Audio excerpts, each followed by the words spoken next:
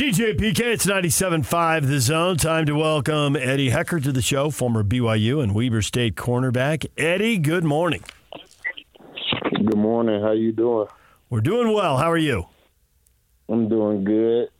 Just about to go work out in about an hour. You caught our attention on social media. You had a post where you were talking about you were advised, okay, you're good at the Big Sky level now. Go do it at the Power 5 level and show us you can do it. And you have your 5 picks and your 3 forced fumbles and you have a good year and you didn't get invited to the Combine. You added the laughing, crying emoji. Are you actually feeling upbeat about your NFL future despite the fact they passed you over? Does that sting a little bit? Is it a combination of both?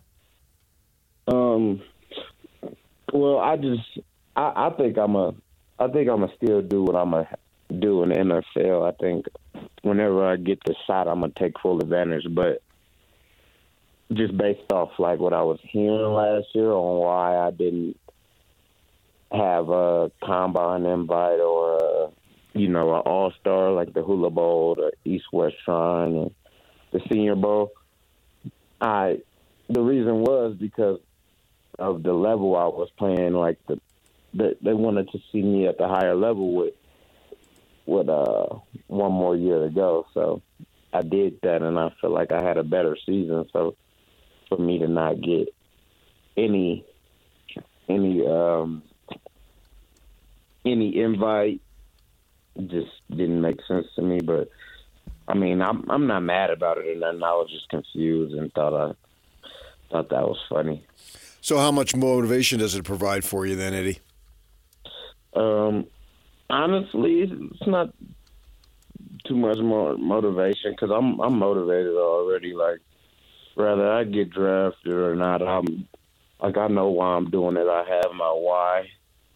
I don't know. Yeah, it's not, that doesn't motivate me at all because at the end of the day, when I'm in the NFL, I'm not going to be thinking about who didn't pick, like why I didn't go to the All-Star game or whatever. So, yeah. How big a difference was it moving from the Big Sky to the Big 12? For me, it wasn't that big of a difference. I mean, the linemen were better and bigger and week in and week out. But that's not nothing I have to deal with. I would say the skill players, as a whole, there are better skill player groups in wide receiver rooms. But in the Big Sky, we have, a receiver that's just as good as the rest of just as good as these people in those rooms as well. So I didn't think it was too big of a jump. When you're working out now, preparing, I assume, for when the pro day comes next month at BYU, and you have your opportunity then to get in front of scouts. So as far as working out, do you work out on specific things, and what exactly do you need to do during your workouts to put yourself in position for that pro day opportunity? Well, talking with my agent, coaches, and people that the scouts have been talking to, they want to see that I could change direction good, and they want to see me run fast. So that's been my two main focuses because as long as I'm in the low 4 or 5 range, and if I run any type of 4.4, I think I'm on their radar to be able to get drafted. But that's just what I think and what I've been hearing. So, and the workouts, we're working on explosion, top end speed. We do change of direction twice a week. We work on everything that we're going to be doing, but we put more emphasis into those two things. You talk about the quality of player at the Big Sky versus the Big 12, and obviously Rashid Shaheed has gone from Weber State to the NFL and has put up some pretty good numbers for the Saints. How much have you gotten How much have you gotten advice from him on how to proceed here and how your abilities match up with the NFL? I talked to him recently. When he first got in the league, he was like, "Yeah, bro, like you're gonna be good in the league. Like these corners aren't as good. It's all about where they came from and stuff. But once you show you can play, you're gonna beat them out, type of thing." And he just keeps giving me the advice, like just to be patient and stay humble, because a lot of people and to keep working, because a lot of people that they just come and go because they get big headed once they get there, when you still have to keep working. That's sort of been the story of your life, though, is maybe have to keep working and people doubting you, right? I mean, this is really not anything new for you. Right. It's definitely it's the story over and over again since high school. And, I mean, coming from, I guess, the first time I felt like I had a lot of people, like, I had a lot of buzz was when I entered the transfer portal, and I had over 30 offers from all these schools. But I think it was just something I needed to post just to get off my chest. I just didn't understand it. That's it. When Jay Hill brought you in to BYU, obviously you had the relationship with him, and so you pick him over all the schools in the transfer portal. Was there the expectation that you were – did he talk to you about starting right away? Was it you had to win the job? How much doubt was there with a guy who had seen you play and been around you every day? So it wasn't – I didn't just get the starting job, but realistically, like, I knew I was going to start, because he wouldn't have put me in that position if he knew what type of player I was and what situation I was coming into, because he was there, he's seeing it. So he knew, like, I was going to start as long as did the same thing. But with Coach Hill, like,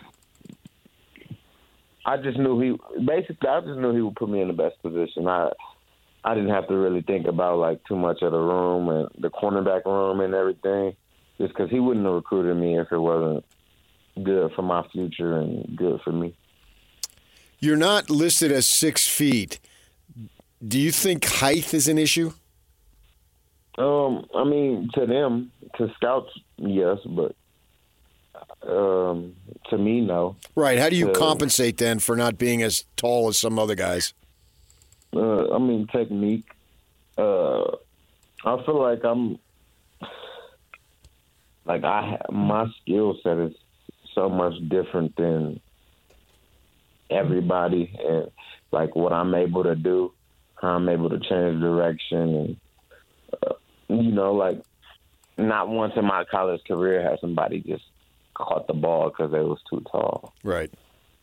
Like, I've never had that once. So I don't think the height is an issue. And I've played against the tallest players, but I really just think technique trumps all of that. Like, trumps speed, trumps height, whatever you want to bring into it that we can't control.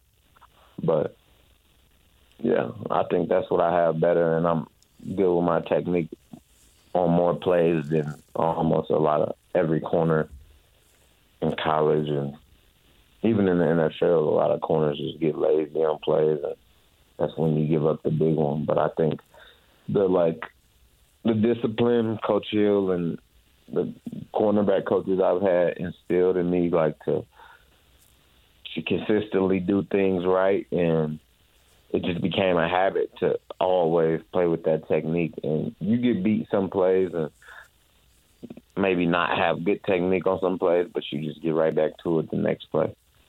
I think I did a great job of that. We've had a lot of players who played their college ball at one of the schools here in Utah go to the NFL. When they come back on and they talk about it, they always say, man, in the NFL, it's only a 53-player roster. You got to be great on special teams. How many special teams can you play on? I could play on every special teams. And, I mean, I wanted to last year just to show my special teams value.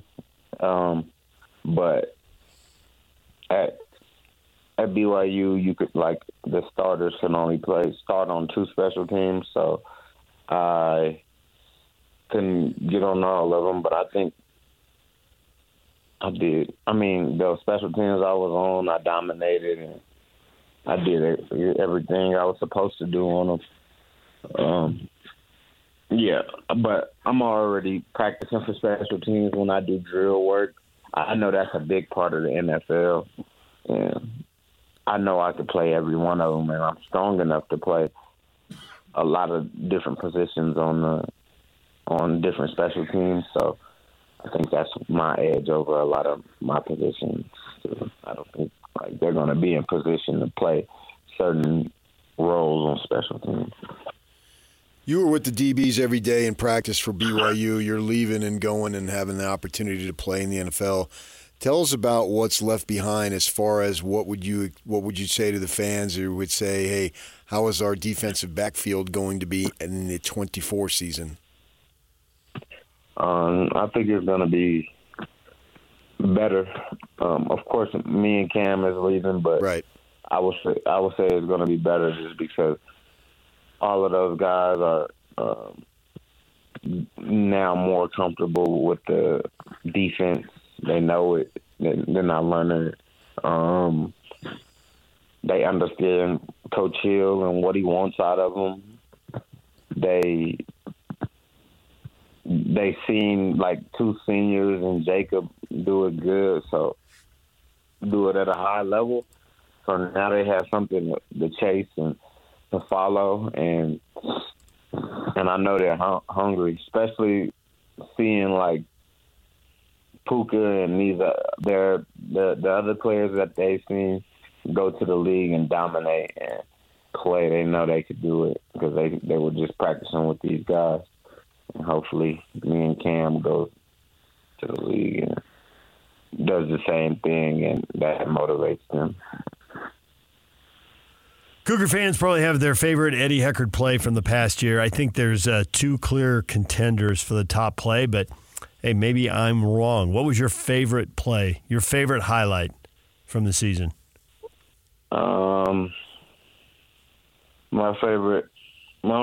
favorite play was I got to the strip sack in the Arkansas game and the pick 6 in the Oklahoma State game. I thought those were the 2, but I didn't know which one you would pick higher. And I didn't know if I was missing one along the way, but those 2 jumped out at me. The strip sack pretty much locked up the win at Arkansas, and you went nuts. That was a big play. That was good to see. Yeah.